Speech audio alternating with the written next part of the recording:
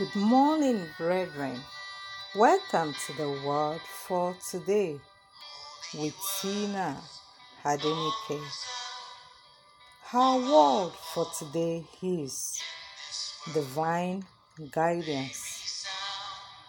We'll be reading from the book of Psalm 107, verse 7.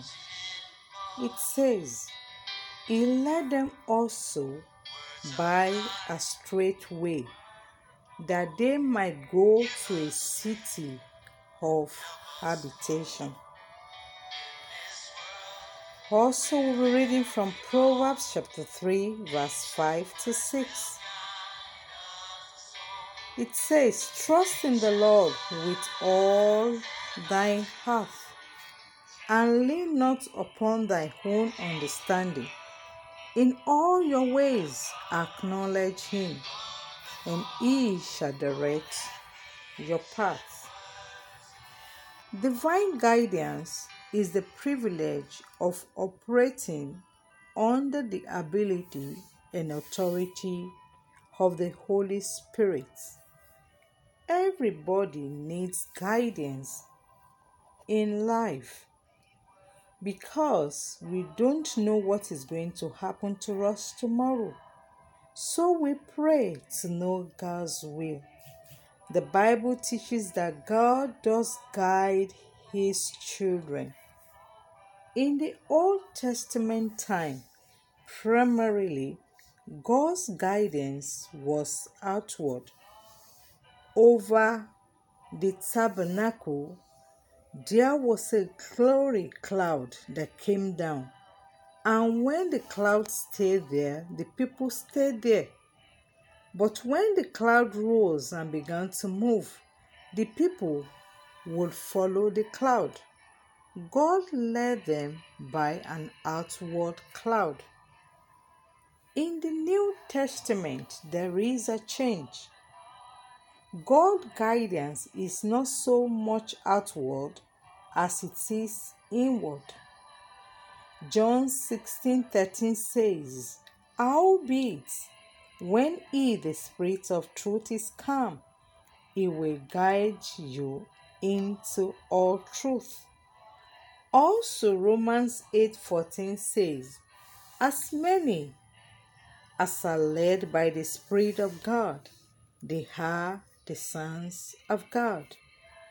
The privilege of God's guidance is that you can always ask if you should go ahead with your plan or stay put.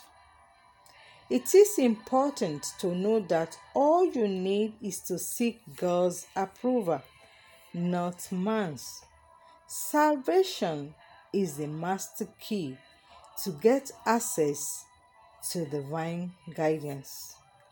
Also, fellowship with the Holy Spirit is important. The Holy Spirit is a comforter, a friend, and a guide, expert of every Christian. You must learn how to communicate with the Holy Spirit to get access to God's guidance. When you have intimacy with the Holy Spirit, you allow God to take the wheel of your life. That means that nothing can go wrong with your life.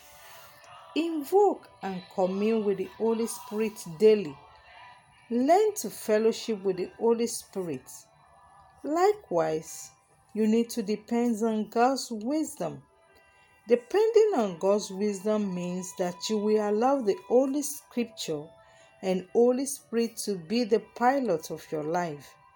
In certain situations, your knowledge may fail you, but the wisdom of Christ does not have any deficiency. The first step to depend on the wisdom of God is to study the Scripture. Not reading the Bible, but spending quality time to understand the Word of God. Also, you need to learn to identify the voice of the Holy Spirit. The Holy Spirit dwelling inside of you is enough to have access to supernatural help. God dwells in your spirit and not the body. You must be able to know when the Holy Spirit speaks to your heart. And you have to submit in total obedience to the Holy Spirit. You can only enjoy the benefits of divine guidance when you obey the instructions of God in totality. Like the Israelites, you must heed to the voice of God. Be ready to obey God at all times.